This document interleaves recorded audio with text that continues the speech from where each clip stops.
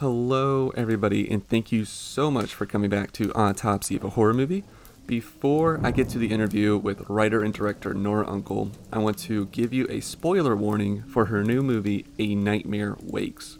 I kind of forgot to give that spoiler warning during the interview because we kind of got right into things, but this was such an enjoyable experience having her on. She was so nice. We got to talk about her new movie, A Nightmare Wakes, which is available now on Shudder. We got to talk about Mary Shelley, Frankenstein, the filmmaking process, which she was so knowledgeable on all of those topics. So I hope that you get to enjoy this interview. Even if you haven't seen the movie, I think that you will still really get to enjoy it. And maybe it'll make you want to go check out her new movie that's on Shudder. Alright guys, thank you so much for tuning in, and I hope that you enjoyed the interview.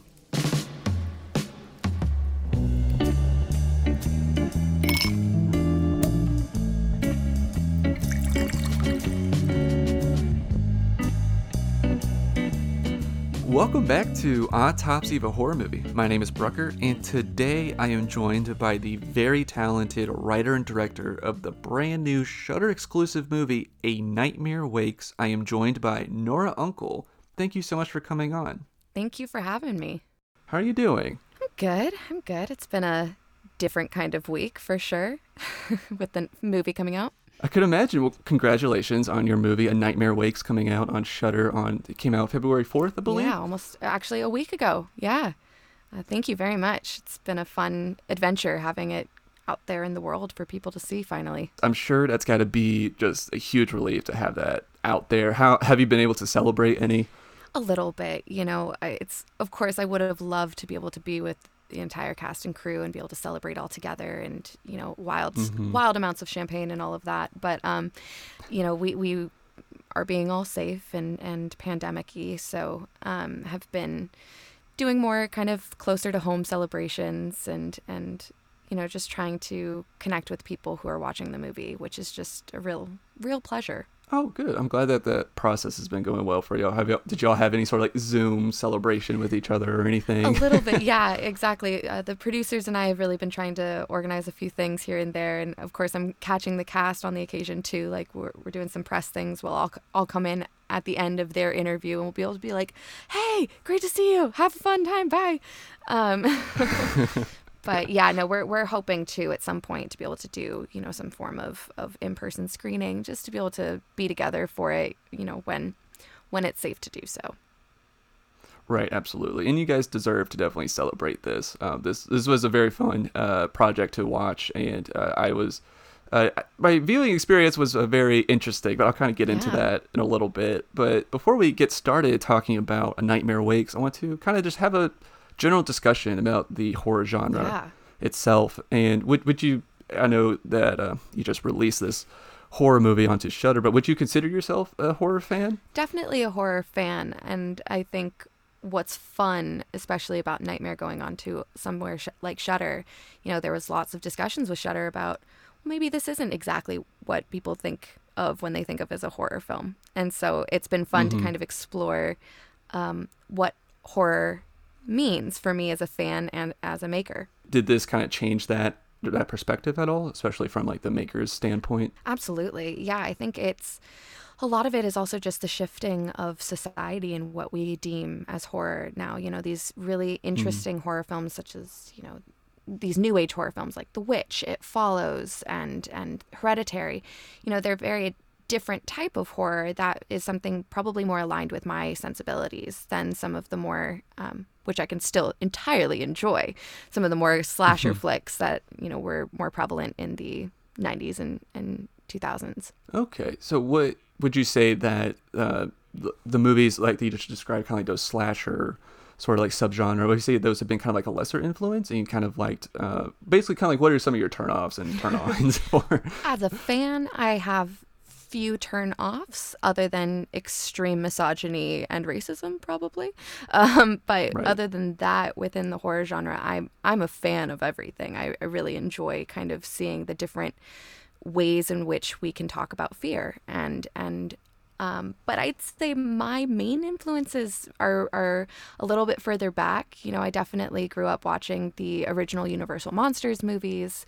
But I think my main influence has always been Hitchcock films, which I would Okay. argue are kind of the one of the earliest places that we kind of see this new age of horror show up in Hollywood.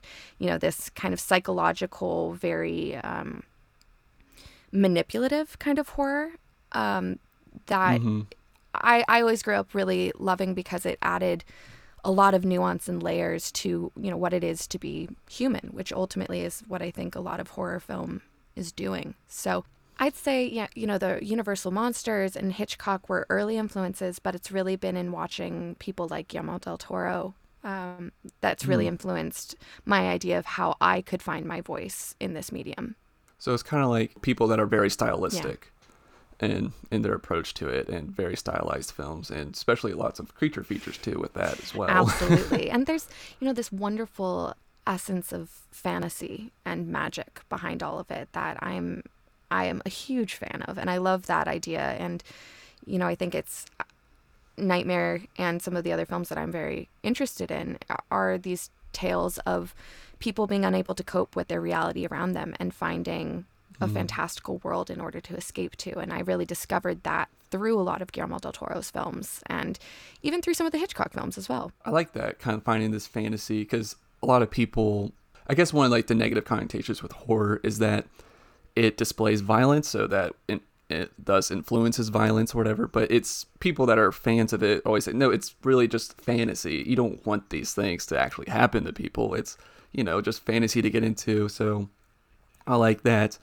kind of explaining you like stories that have to, or at least it sounds like stories that deal with characters that are needing that fantasy escape as well, and kind of like how that world opens up within the world that we're viewing as well. Yeah. And like you just said, I think it's really based in character, right? I've always, wow, that was a weird way to say that.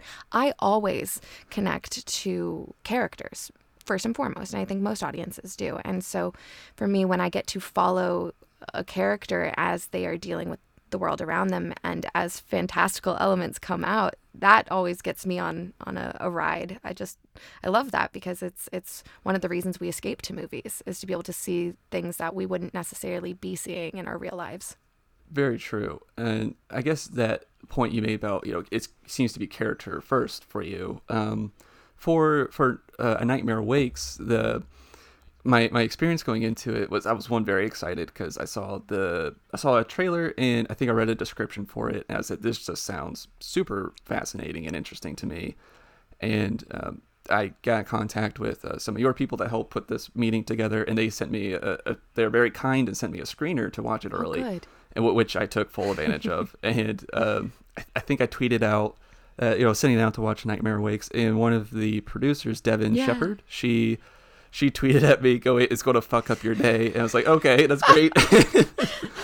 Accurate. And Accurate. yeah.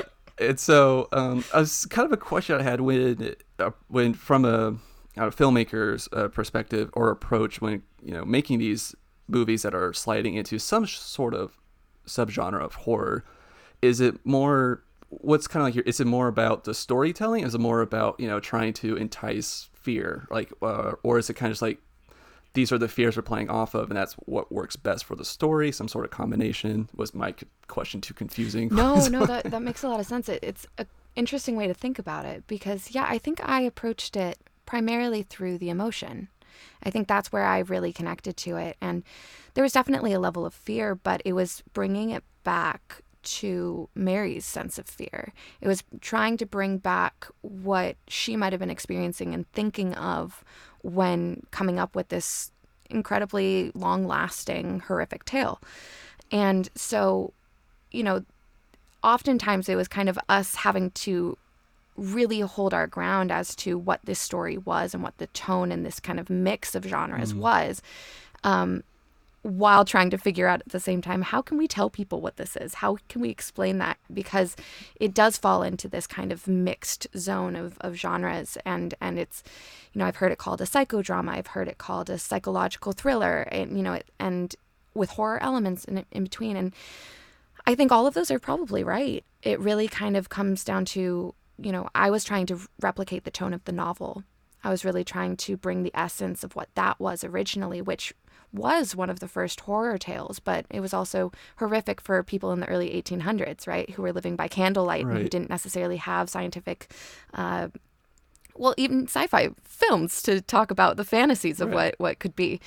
And so for them, their fear base is in a very different place than what ours is. And so I tried to bring that back to the human emotions of that, the universal element of that, which is, especially for Mary, it was the motherhood and the loss of children and those horrors that I think people modern day can experience and understand, even though, the monster, as Mary originally wrote him, might not be as scary to modern audiences if it hadn't gotten, the universal treatment.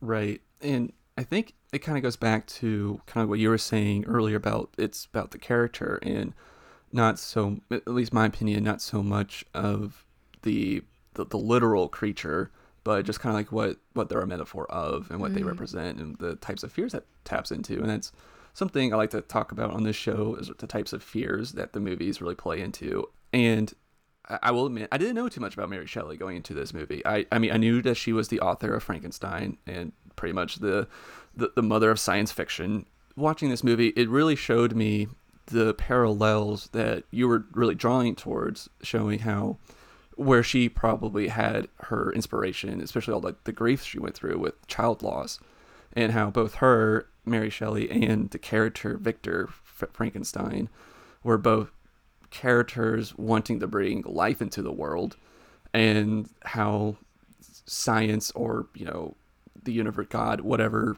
was stopping them from having this. And that kind of really kind of drew, it was the first time I really saw that direct parallel between the author and the, I guess what people would say is the villain of the book, Victor Frankenstein. Oh man, I haven't read it.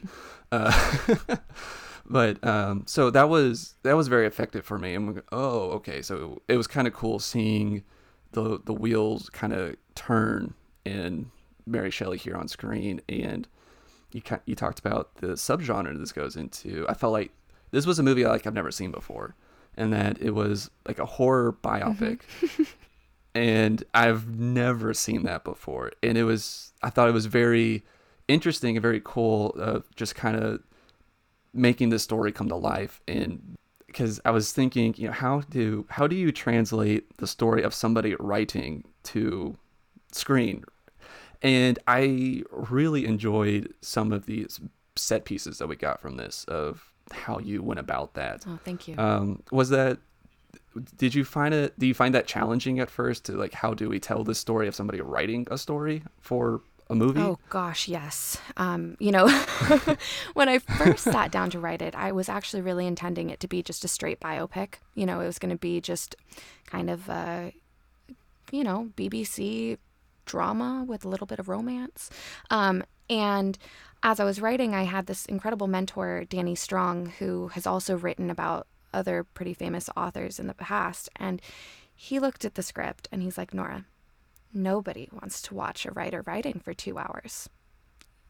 How can you show this in a way that is going to entice a visual audience?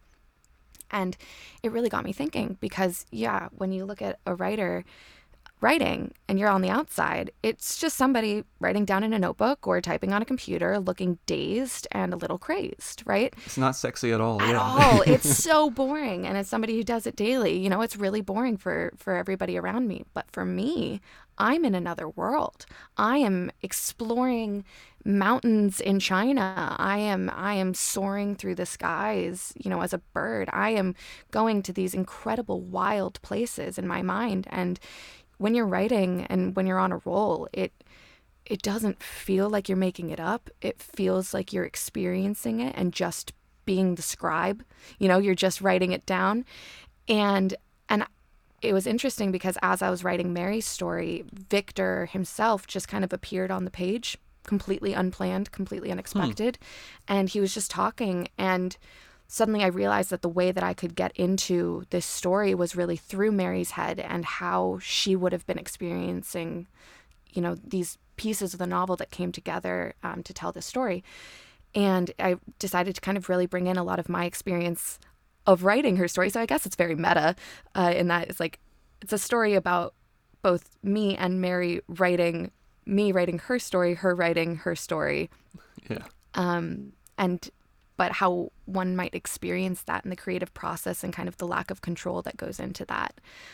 It was definitely difficult and sometimes hard to convince people of if they couldn't see it yet. But it's my personal favorite parts of the movie because it feels like you're really kind of diving into a fantastical world, and it always gets my heart beating fast because I get to see these snippets recreated that have always been in my brain from reading the novel, and I actually get to see them alive, you know. Did it take like a lot of like storyboarding for some of those like set pieces where she like literally steps into the world that she's kind of creating? For was it that kind of process? I'm just kind of curious about like how were you able to sort of kind of like translate it to like the actors and everything before going out there? Like this is kind of like what it's going to look like.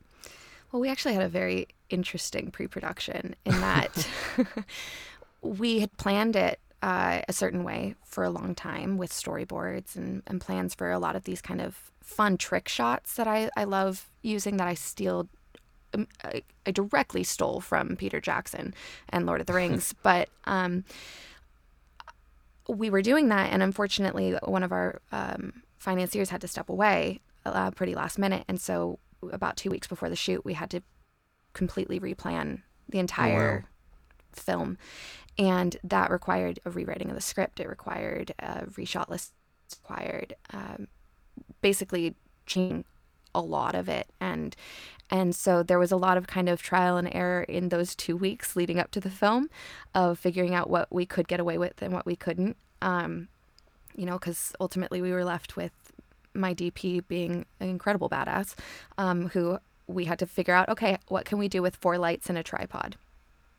Let's figure out that. And it really did come back to every decision was, okay, how would Mary be experiencing this? How would she be seeing this? How would she be feeling about this? And so, you know, for instance, there was definitely a point where we were going to shoot some of the lab scenes, Victor's lab, in a castle to kind of allude to the Universal Monsters film.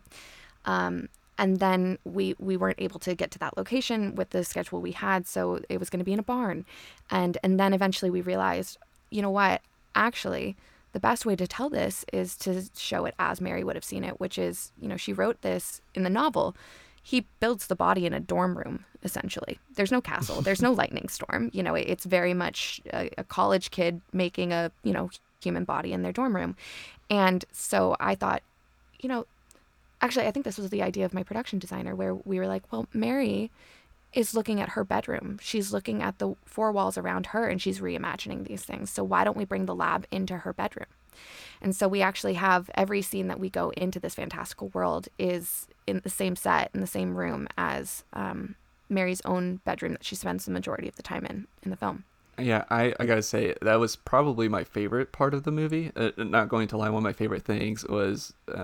and I thought it was so effective to really show the writing process and the creative process of Mary Shelley in this, because you kind of see, because you see the room start to slowly turn into her vision, because you're like, I recognize this room, and now we're seeing, there's some like surgical utensils, there's the body on the bed or table, body on the table, and there's Victor right there, but we don't see his face, and it was just I really liked that. And one of the things I loved about this movie too was the score. The music was beautiful for this, and especially for scenes like that, it was super effective because it really swelled. Because for most of the movie, it's dramatic, and because she's going through a lot in this, and very dramatic and not very uplifting. But when we got these moments, this is when we kind of start to really see her vision and how she's getting joy from it too, and it's kind of cathartic for her to go through her own demons and emotions this way.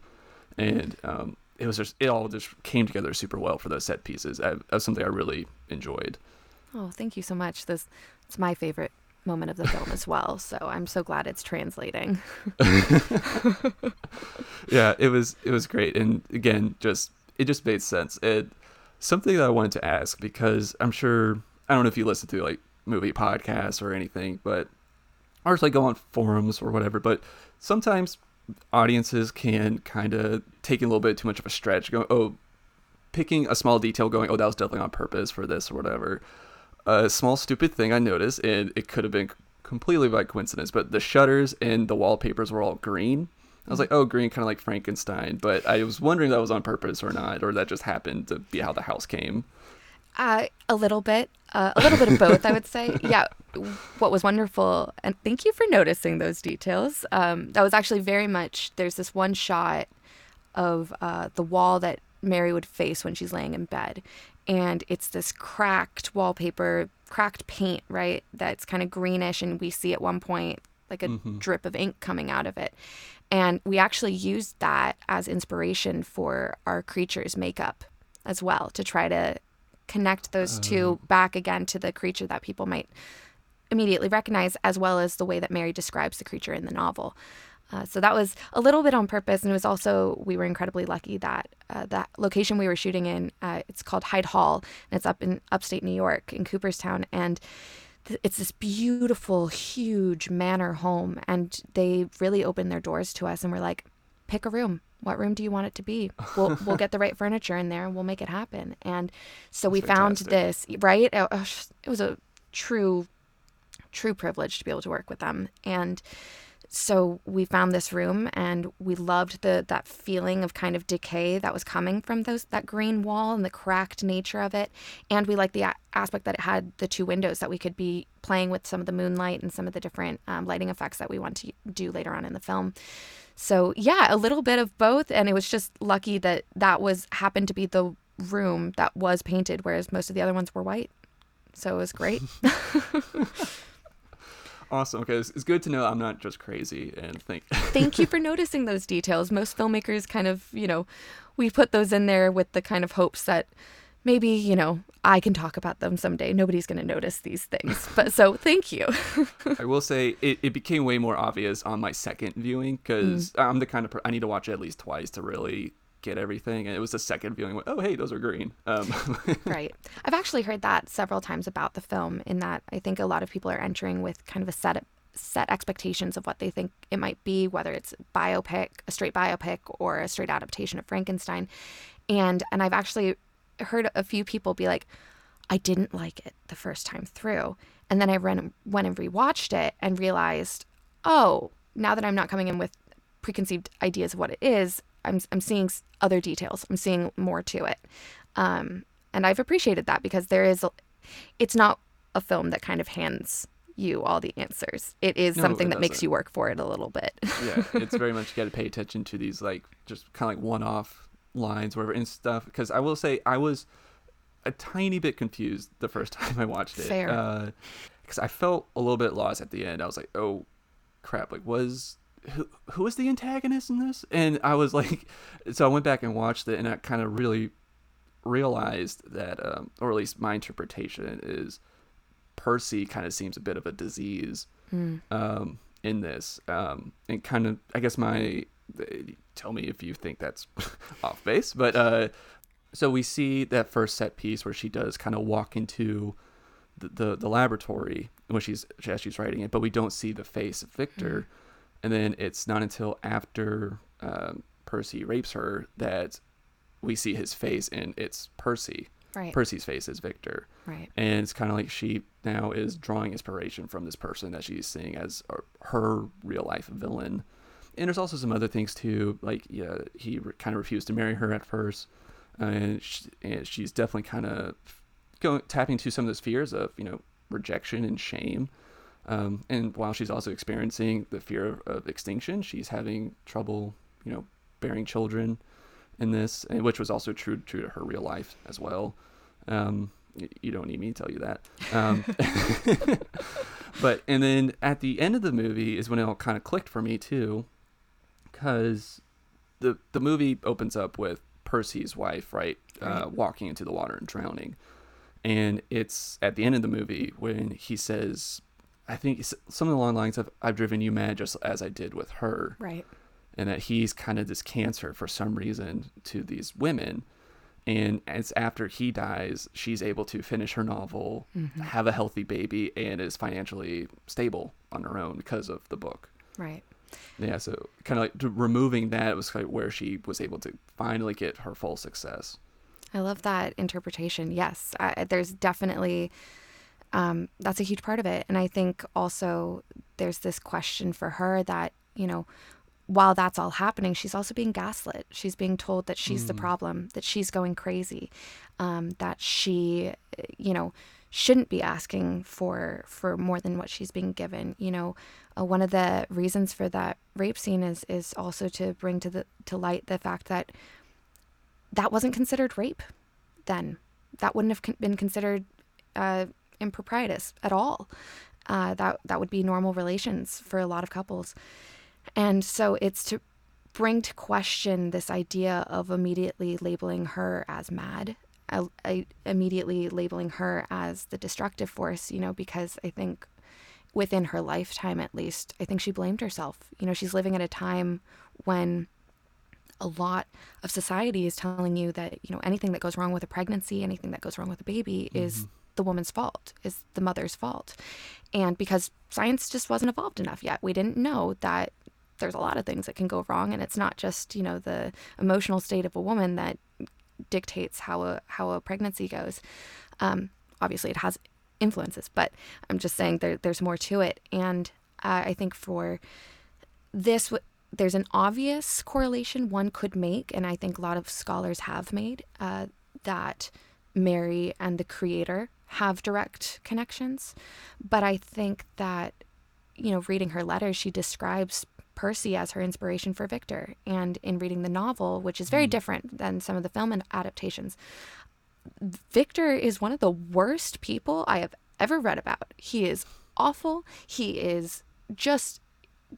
treats all of the people in his life horribly and callously and doesn't own up to his mistakes. And I think it was really interesting in reading Mary's letters and seeing her talk about how Percy was the direct inspiration for that. And so I really thought about, okay, well, if Percy is her inspiration for Victor, for this horrible character that treats his creation with such disgust and such disdain, and who abandons his creation after lifting it up and making it think that it's, worth living, he just abandons it, that maybe Mary doesn't see herself connected to that as much as she sees herself connected to the creature who is abandoned, to the being that is not being taken seriously for its outside persona or outside, what am I looking for? Appearance or, yeah. Oh, thank you. Yes, for its outside appearance, not being taken seriously to even hear what it has to say. And in the novel itself, it's one of the most eloquent written characters ever, and it's beautiful and tragic and heartbreaking, and so yeah, it was very much kind of trying to find where the pieces of her life might have connected into that novel, and how Percy, even though we laud him today still as a feminist and as a forward thinker, as somebody who's really kind of was ahead of his time, that even still he treated the women in his life pretty abysmally, and he was, while a supportive force to Mary in many ways, was also a destructive force. And that it was through her traumas with him and their offspring and all of the other deaths surrounding her in life that really kind of led her into this world where you could make life without having to give birth. I guess it's interesting that she decided to make Victor a male character, because that was something I was kind of curious. Once I was drawing the parallels between the two, and Mary and Victor, and trying to bring life, I always thought, well, I wonder why she didn't make that a woman character, a female character, because of, I guess the obvious process of childbearing. But I guess it was kind of just more, I guess that makes more sense now, knowing that she was drawing direct inspiration from Percy. I think it also has to do with the time, unfortunately we're not much past it now, but, especially at that time, the most famous female author of her time, Jane Austen, is writing about romance and women finding husbands. She's not writing about deathly sick creatures being pulled up from graves and giving birth, giving life again, right? And so there was actually, Mary had a very hard time even getting it published at all. And I believe she had to get it published without her name on it at first, and eventually had to add her name later. And today it's still argued that Percy might have been the one who wrote it. And so, I would say probably the reason she didn't write a main female protagonist in that is very simply sexism and not being able to even have this book see the light of day had she made it too feminine. But I think that's why we have to read between the lines, and we have to see that, okay, she couldn't write about that directly. She couldn't write about the loss of miscarriage and the deaths of her children and the abuse of her husband. So she wrote it in code. And it's up to us to kind of interpret that code.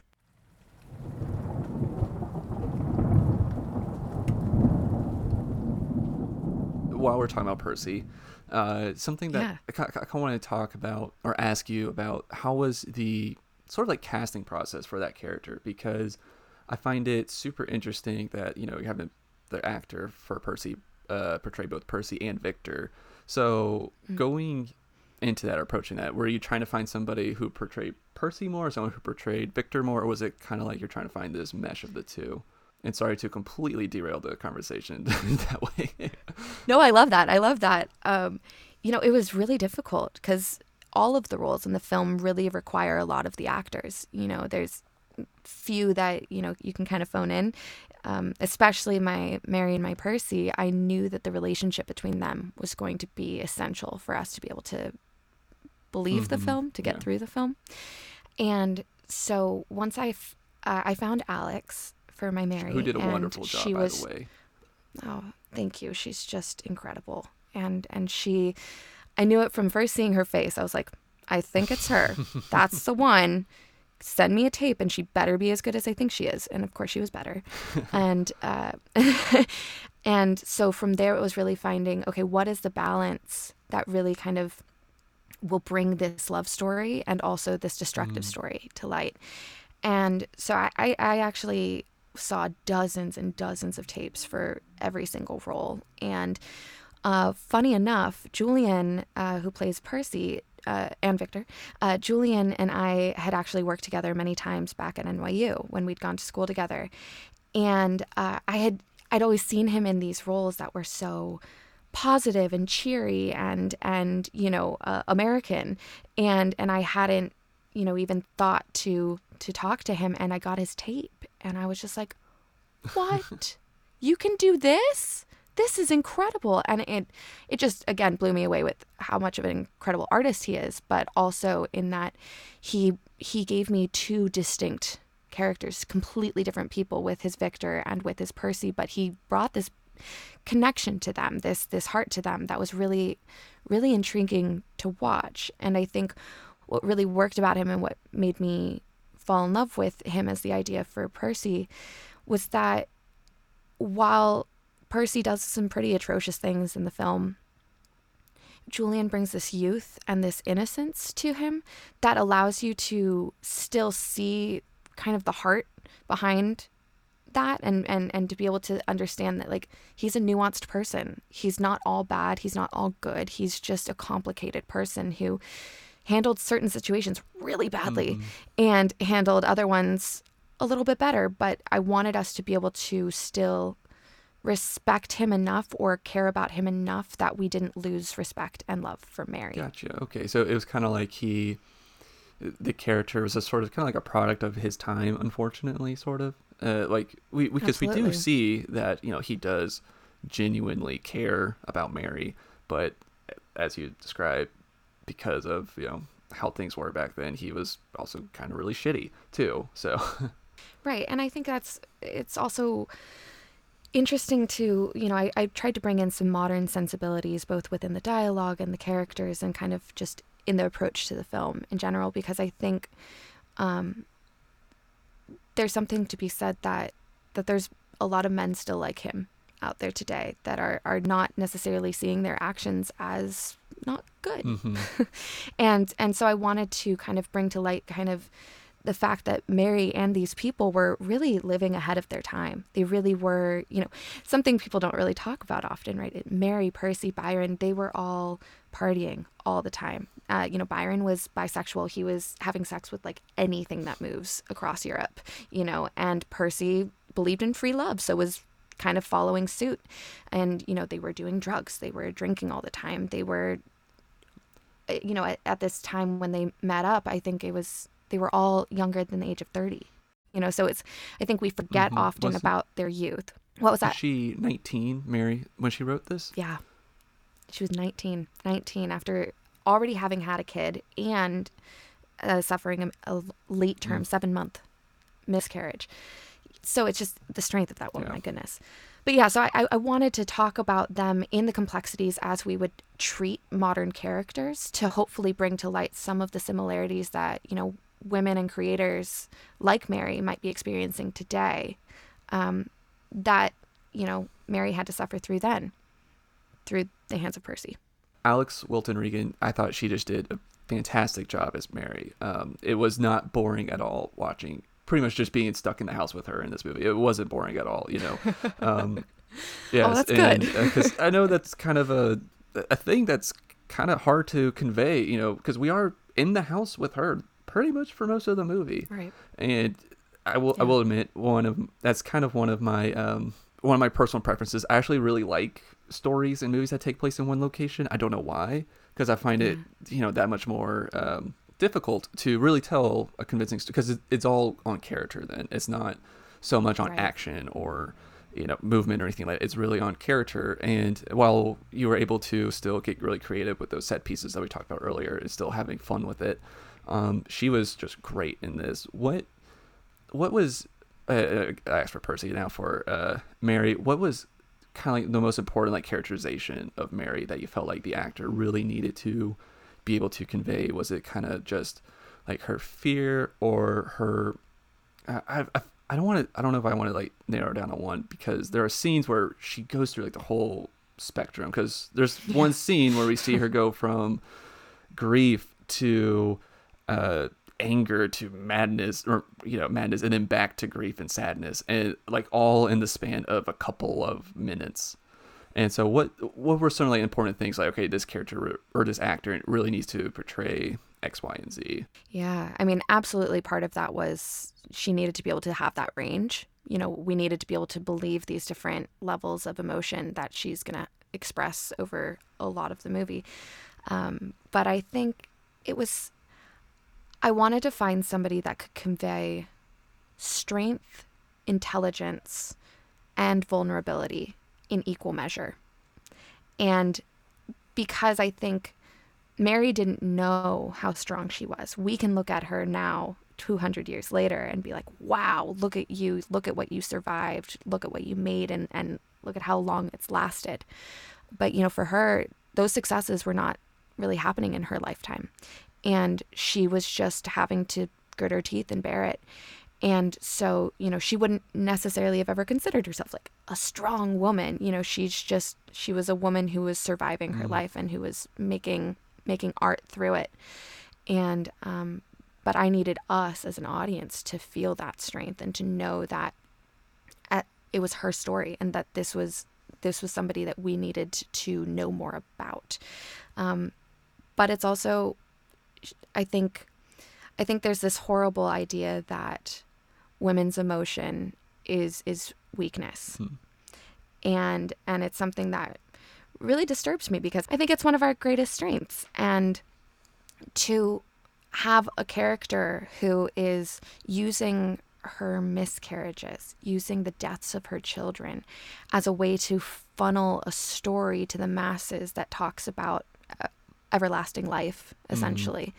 There's a strength there. There is somebody that's willing to look past her own circumstances and see hope, and who is able to channel her emotions into something very, very productive. and so I wanted to show that Mary is incredibly emotional, and how that can get twisted by people into thinking that she's crazy. But in fact, it was in that channeling of those emotions that she was able to come up with Frankenstein. Yeah.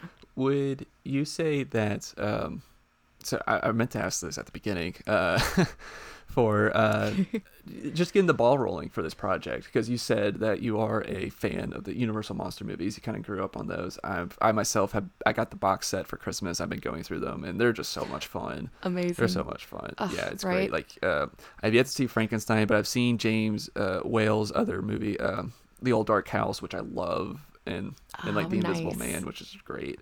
And so, what where would you say was kind of like your main influence or inspiration for this? Was it Mary's story, or did you kind of like Frankenstein first and then you researched it, like, and you kind of found her story through that? So I'll be honest, my favorite Frankenstein film that I grew up watching probably every couple of months was Young Oh Frankenstein. my, I love Young Frankenstein. Yes. I'm obsessed. That's the movie we watched on Rap Night. That's the movie we watched on Premiere Night, because I feel so validated right now.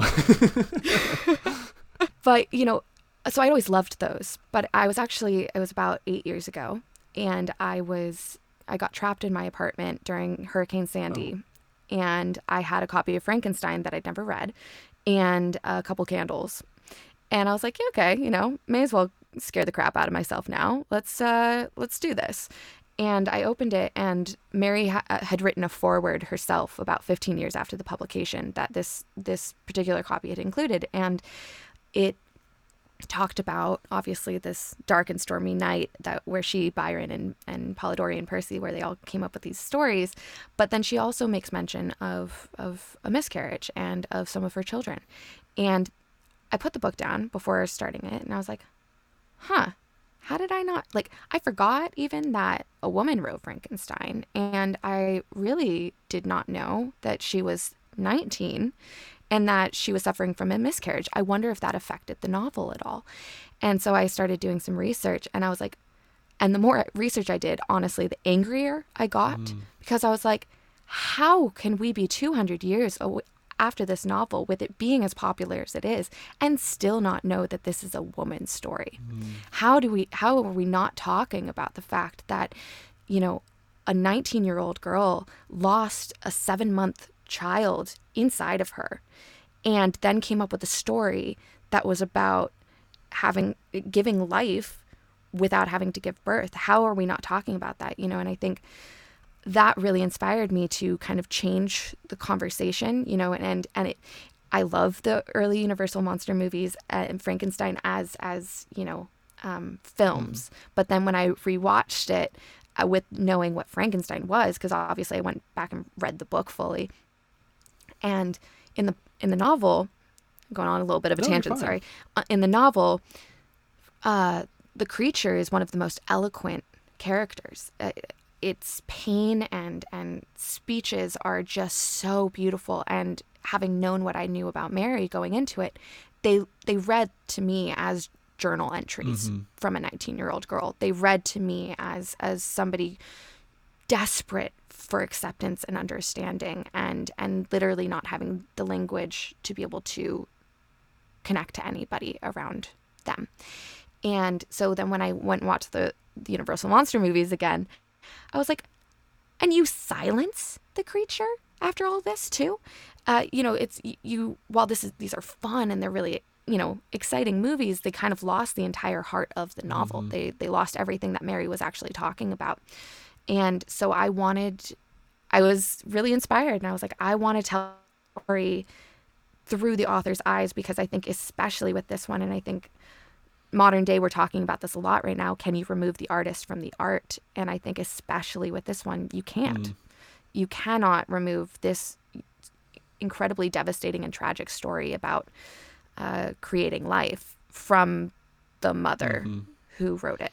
It's kind of like maybe possibly one of the earliest examples on screen of the male gaze. That's a perfect way to put it. Yeah, absolutely. And that's very interesting. Kind of her telling more of her story through the creature's story too. That's something I'm kind of now connecting the dots with a little bit more. I got through the movie, but I wasn't sure how that translated into the novel because I haven't read it. But that's yeah. fair. That's fair. But so that does sound very interesting about how it's a good parallel of how you're kind of talking about earlier, how she may seem like a mad person just because she has emotions and griefs and she's expressing that, and she comes off as this monster. But this monster in the in the book, its appearance is monster like, but it has thoughts and it can formulate them and is articulate and just understand the emotions that it's going through. Yeah, exactly. And there's a line in the film that I put in there that I think is one of the most important lines of the whole film. But like you said, I think you have to pick up all these little details along the way, right? But there's a moment where Mary says, "I am not mad. I choose this." And I think that's really, really the core of her character, where she's not going crazy. She just is looking at the reality around her and is not accepting of it anymore. She's not willing to keep being destroyed by it. And so she chooses to escape into her novel, into a place where she has control and where she has respect and where she is the one, and she uses this power, as we see in the novel with how she gets back at Elizabeth. But she, has the power of her own pen somewhere. And so why not escape to that instead of having to live in the reality?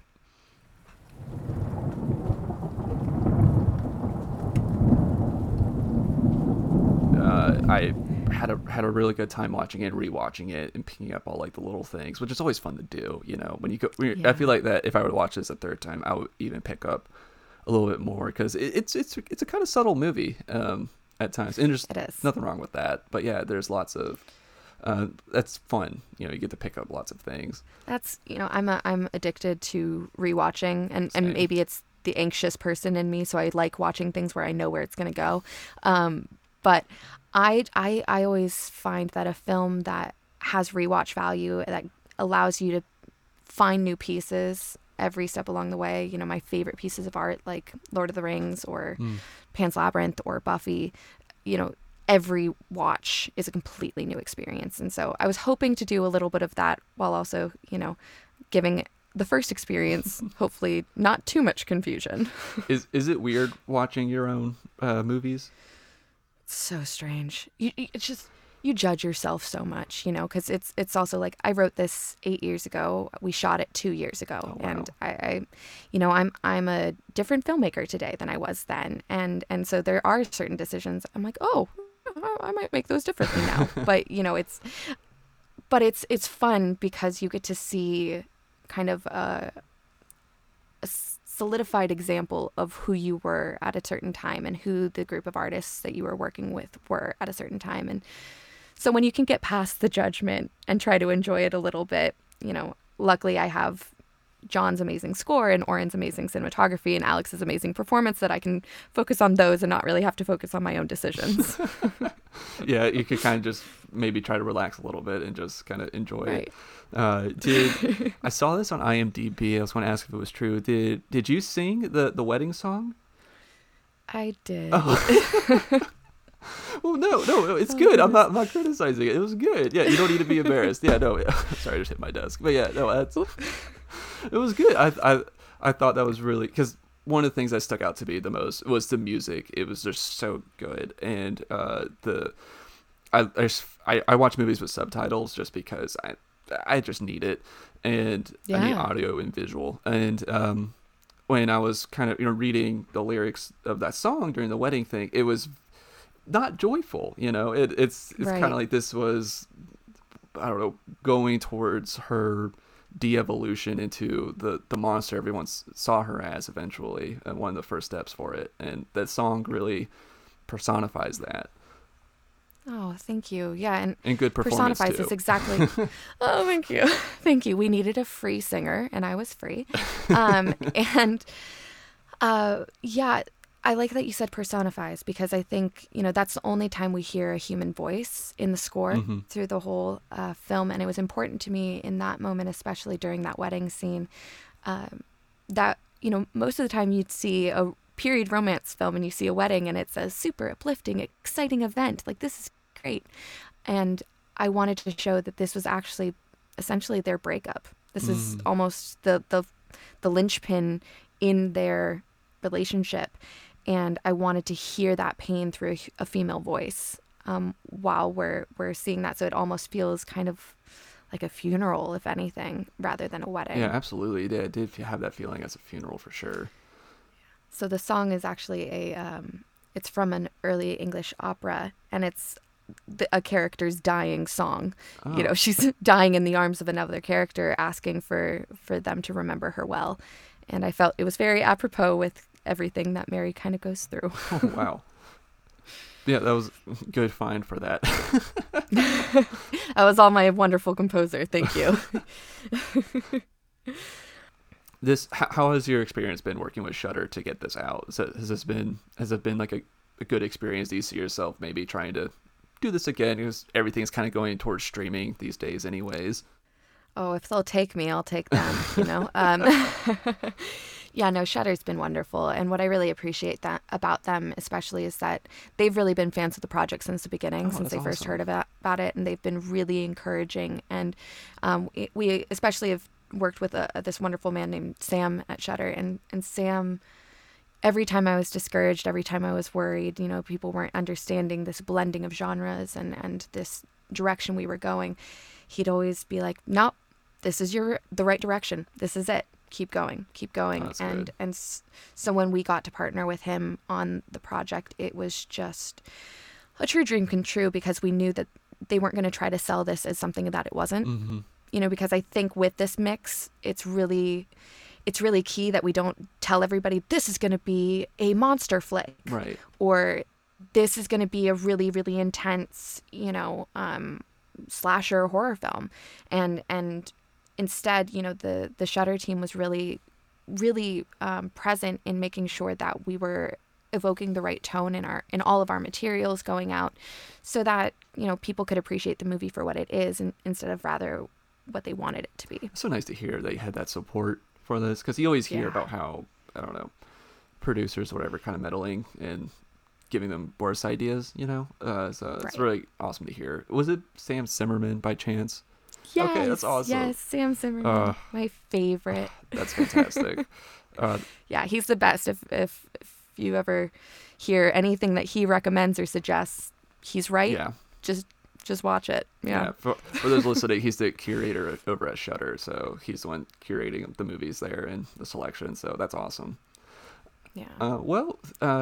Before we kind of wrap things up, I like to kind of ask: do you have any sort of future projects in mind, or any sort of just? Would you like to stay in horror? Do you want to do pretty much? What are you interested in working on? Oh yeah. I feel like I have so many stories I want to be telling. There's so many directions I want to be going. I love horror, and I plan to make as many horror movies as I can. And I also want to explore other genres. You know, this pandemic has really been a wonderful time to explore what types of stories I want to be telling. So, you know, I've been writing a lot, which is great. And I have a few projects that are kind of underway.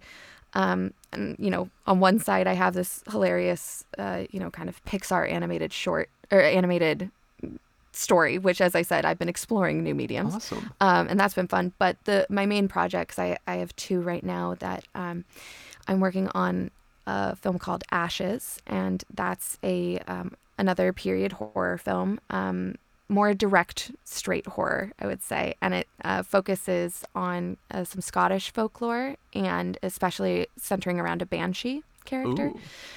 Yes. And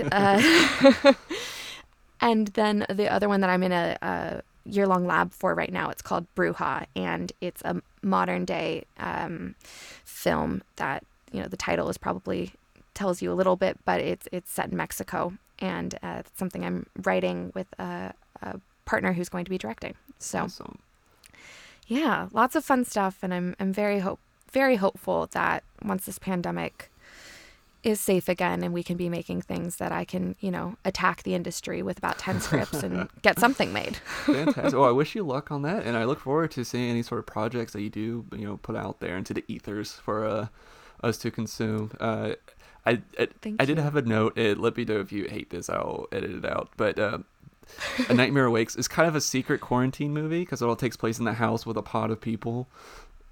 I love that. I love that. We were joking about that ourselves when we were also talking about, you know, when it was going to be getting released, and I loved it. Sam was like, "This is a winter movie, you know. This feels like a group of people locked up in their house in the middle of winter. You know, that's what this feels like. And I was like, yeah, quarantine. People are going to get this. You know, it's back and forth because you're like, oh, I hope people, you know, enjoy that rather than some of the more escapism things that are coming out. But I think it is a little bit of, actually, you know what? I'm going to go and say it's 100% a quarantine film because, in fact, the group that met at Villa Diodati, you know, Byron and Mary and all of them, they were actually quarantining. They were not quarantining, but they were stuck inside completely unable to go out into the world for an entire summer because, I don't know if you know this is a fun little fact, but there was a huge volcano that went off in Southeast Asia, I think that year. And it's one of the biggest volcanoes that has ever gone off in the history of the world. And it covered the world in ash for a year. So it was literally known as the year without summer. And so the storm clouds and there was snow and rain and ice and basically this entire group, while, you know, vacationing on the beautiful Lake Geneva, were forced to stay inside. And that's actually what got them to come up with the ideas of ghost stories. Oh, interesting. I like that. Yeah. So I'll go all the way and say it's a quarantine film. Enjoy it. Whether it's the virus or volcanic ash, yeah, you gotta. Yeah. It's all about protecting the lungs, you know? Absolutely. Well, thank you, Nora, so much for coming on. You've been a good sport. You've been sitting uncomfortably this whole time. I gotta give you good sound. I appreciate it so much. Thank you for coming on. Everybody, be sure to go to Shudder and check out her movie, And Nightmare Awakes. And is there any place that you like people to find you on social media or anything? Yeah, come say hi. I'm on Instagram and Twitter mainly, just Nora Uncle, I think. Yeah, come say hi. Love to hear what you think about the film. Sounds great. I'll put those links in the show notes so that people can just swipe over and click that. And Perfect. Thank you again so much for taking time out of your busy day. And I hope that once everybody gets vaccinated and everything, you guys get to celebrate properly. So Thank you. Thank you so much. And it was so lovely to speak with you. thank you so much. It was a lot of fun. And for everybody listening, be sure to tune in next week for my kill grade on Sleepaway Camp. See you guys next time. And Nora, thank you again.